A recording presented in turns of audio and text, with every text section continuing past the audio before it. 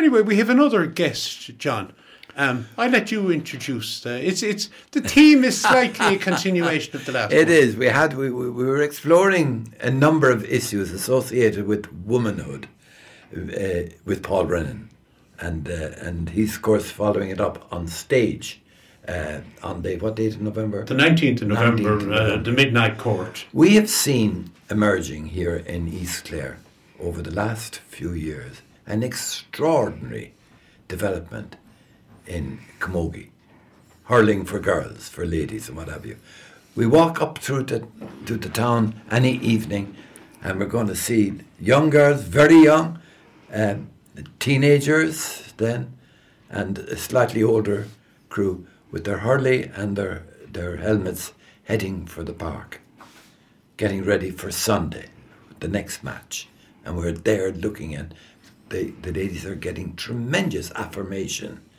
We think as men, Jim and myself, that's fierce important in terms of the status of womanhood in contemporary society. Would you agree with that?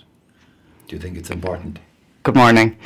It's great to be here. I think the word affirmation is a very apt word. I think in terms of I suppose womanhood,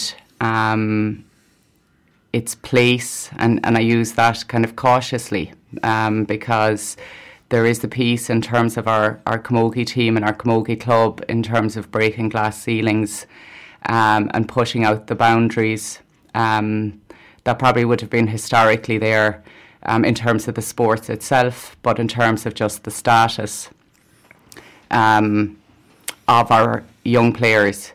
I know as a young player myself, and I was absolutely terrible at camogie, but there was a real sense that if you were to be part of the community in East Clare, even if you didn't have a love of the GAA, there was an expectation that you would be involved. And obviously involvement and participation are really buzzwords around, around development, around youth development.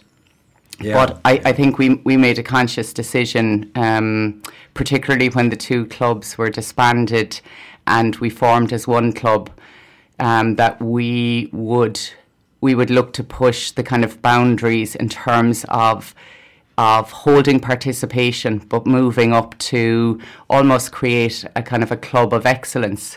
And that may sound cocky on one level, but it's really important, I think, for women in sport that the boundaries, the limits that might be there, that people consciously look to push those as far as they can.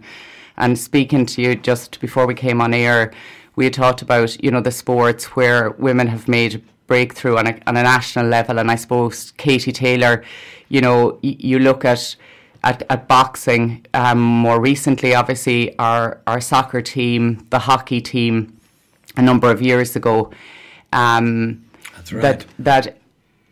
That it takes a massive effort and often behind the scenes. Do you know what I mean? Often I think that women have to land with the gold medal or land with the success, and that... Why is that, Eleanor? I mean, you're quite right in what you said there, I think. Why is it?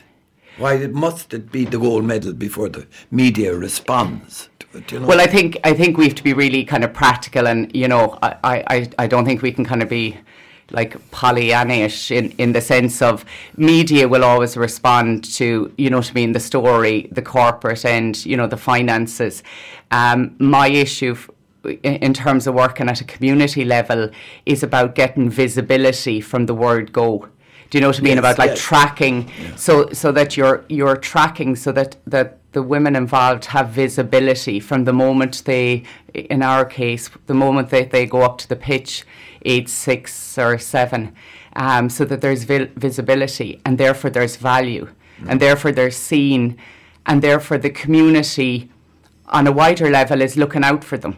Do you know what I mean? So that the club becomes so that you're tracking them, rather than just coming in at the end when perhaps we've been successful. So, yes.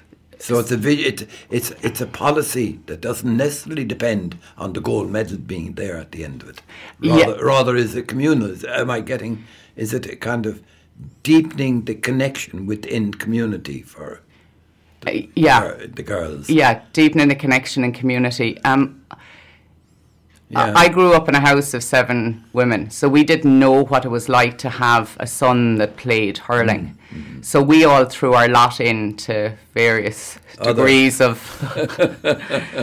skill and prowess. I, of course, some of my sisters have done very well, but we had no sense of that. But I think it was only in becoming a mother myself of 2 sons and 2 daughters that, you see, in every house in our community, do you know what I mean, where there's boys and girls, the same gear is being put into bags and the same dirty gear is being washed. Do you know what I mean? The same, Lucozade Sports or whatever are being handed out. So in the house, what it takes to get the player off to training, whether they're, do you know what I mean, 7 or 8, the same driving, the same match attendance, that's all required. So I think it's when we start to speak to that, when we speak to the personal, do you know what I mean, the really personal, around what it is to be involved in sport for a boy and a girl, then on some level, at the very beginning, there is an equality. There is inequality. There is an equality. They're equal. Yeah. From that household place. Yeah. Of course, attitudes around, is one better than the other. But that is something that can be very easily challenged because, as I said, on a personal level, the same ways you might send them off to Irish dancing. Yeah. You know the boy is going to have a different role in the set, you know what I mean, than the girl. But you're not kind of saying, oh, geez, I better put an extra packed lunch for him do you know what I mean, 2 extra. So my point, I think, is that on a very personal level within the family, the equality is there on that personal level. Yeah. And then it's up to us, and I think, I would hope that our club, kind of took that ethos and held that ethos that we could actually hold those same values out out on the pitch, out in our community, and now kind of on the wider arena in terms of our participation in Clare and now Munster. Yeah. And I think we can kind of see not just the results in terms of the cups, but we can see it in terms of the character of the girls. Do you know what I mean? I think we can see that. Well, it just appears to me, I mean, I suppose from a sporting point of view and everything over the last few years, I mean, the work put in by the club, and it's not just with the senior team. I mean, obviously you were victorious in the minor this year, but the skill levels, that people who go to camogie matches now, be they senior, intermediate or underage or whatever, the skill level, which obviously the club and the girls have worked on, is very much there to see. I mean, it doesn't necessarily mean you'll win every game, but the people who enjoy, let's say, a sport and enjoy the skill of the participants, they can go to any of the Scariff Ogonnelloe games, and that entertainment and joy is there, and you can see where the work has been put in. Do you agree with that? Yeah, absolutely. Again, going back to the origins of that club, I think the Americans have a phrase, we can walk and chew gum at the same time, and the piece was, if we can increase the skill and have the highest level coaching available to us from as young an age, you were going to tick loads of boxes. And it wasn't just about winning the senior title. It was about that you have a much greater chance of retaining those players. So girls will leave sport for many reasons, but one of them is not attaining the skill level to be able to feel like, and an awful lot of it is to do with feelings, that they have a contribution to make. So by making sure that we were getting all the basic skills of the game from a very young age, your chances of retention were going to be increased, your chances of your players being more committed to the experience, so moving beyond just participation. Can I come in on that? Yeah. Because I think you're coming to striking a very significant point. What I would call the emerging camogie culture. There's no doubt, I think one can point to a cultural change going on in rural Ireland, not just in rural Ireland, but particularly in rural Ireland, as camogie spreads its wings. And we've talked here, Jim and myself, before about the potential for organisations like the GAA to transform certain aspects of Irish society. And I wonder, is there an identifiable culture? Can one put words on what in camogie culture is about? Is it beyond the question of merely playing the game? Is there attitude and values underpinning which can also be intruded into the actual normal part of being a member of a camogie club? Or do you get what I'm at? Yeah, absolutely. I mean, whether you can put words on it, but I think if you're to speak about it and to speak around it, the game is the game, and the game itself is developing. Do you know what I mean? As the skills increase and as the input, I mean, for us, it's become, a full 12-month engagement with the sport.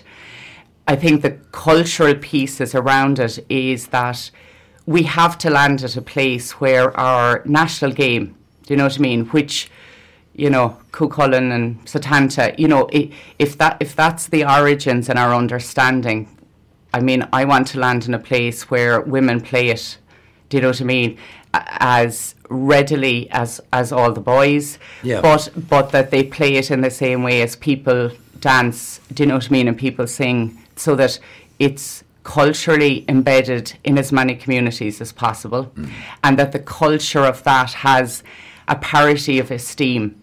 Again, we're not saying that women's sport may ever get the corporate, the financial.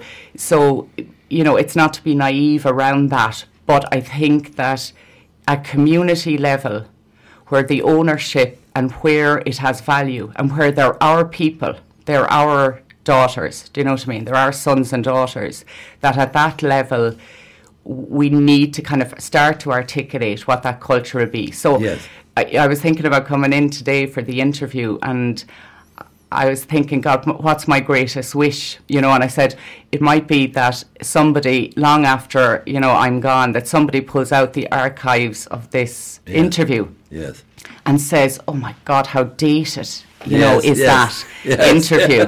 Imagine that they, dragged in Eleanor Skelly to, do you know what I mean, try and articulate what it might mean. So again, it's wishful, but I think that, I think with the kind of the push-pull, we can talk about patriarchy or hierarchy, but to speak about those is quite linear. I think what we're trying to do is create a space, because there's plenty of space.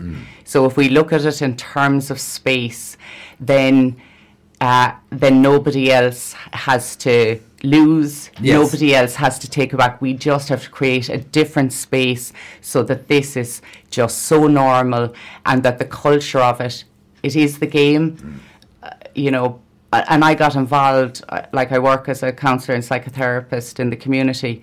It serves, people ask me, why did you get involved? Almost kind of probably saying because you never really played camogie or you were useless. But it's because when I moved back here, it was the most natural vehicle in which to make a contribution to women's lives. Do you know what I mean? So you can tick so many boxes. You can do so many things that make a difference to the girls and their lives while at the same time playing a game, you know, that they love. And how do you think that it has, or it will, you know, whichever is the more correct one, affect wider society? Here in East Clare, I'm talking about now, in these parishes and neighbouring parishes. How do you think that, let's say, the success and the confidence and the skill level and the work and the commitment and the feeling of part of the community will impact on the area generally and our attitudes? Well, first of all, it's put us on the map, you know. It genuinely has, in terms of, you know, we were a really unknown quantity in terms of a place, so there's that curiosity around where have we come from, just from a kind of a national level. The impact, I think, it's already happening. Do you know what I mean? There's already a space, and I just listen out for just the conversations and the reception, that idea that you now go into a shop and it's the first conversation that people want to have with you around when is the girls' next match, and genuinely, you know, 15 years ago that wouldn't have happened. You know, so it's happening, and what will it mean?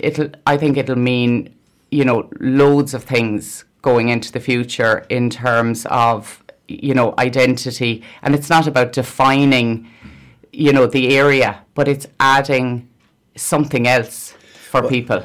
I met a lady about 2 weeks ago, and we were talking about camogie and its impact on the young girls.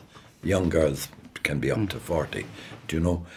And she said, do you know, she says, I have a 6-year-old daughter, and she was down looking at her older kids, friends from the primary school.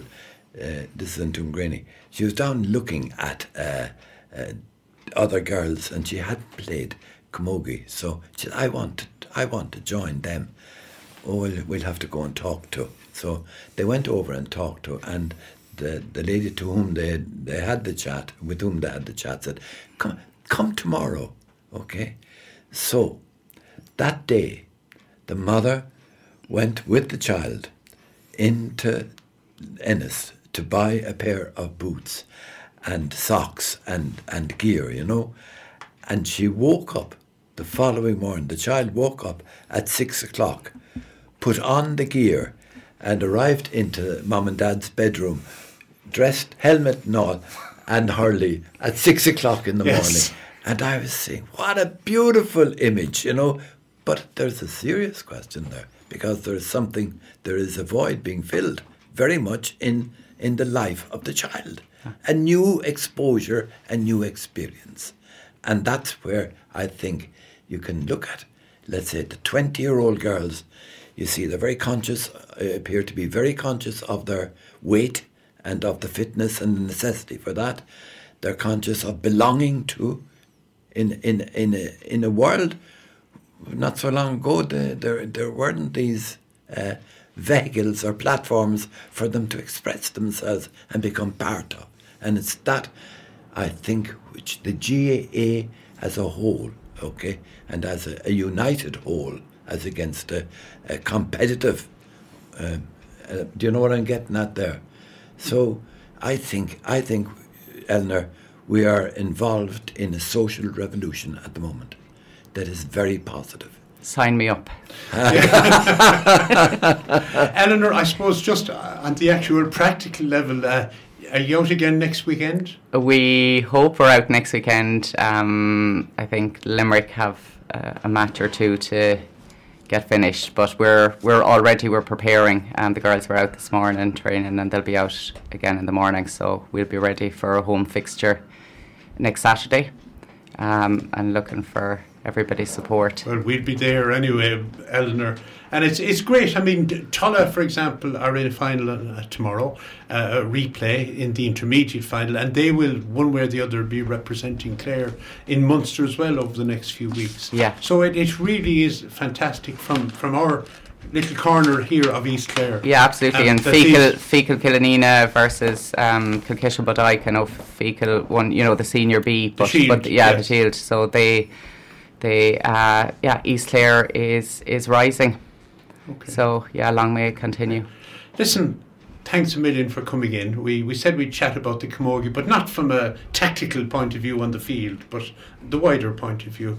And to yourself and all involved with the club, and to all the girls, we wish you all the best over the next few weeks. And I know one way or the other, whatever way results go, we will be, absolutely thrilled to go and see you. Great, thank you very much. Okay. Delighted to be here. Thank you. Thank you.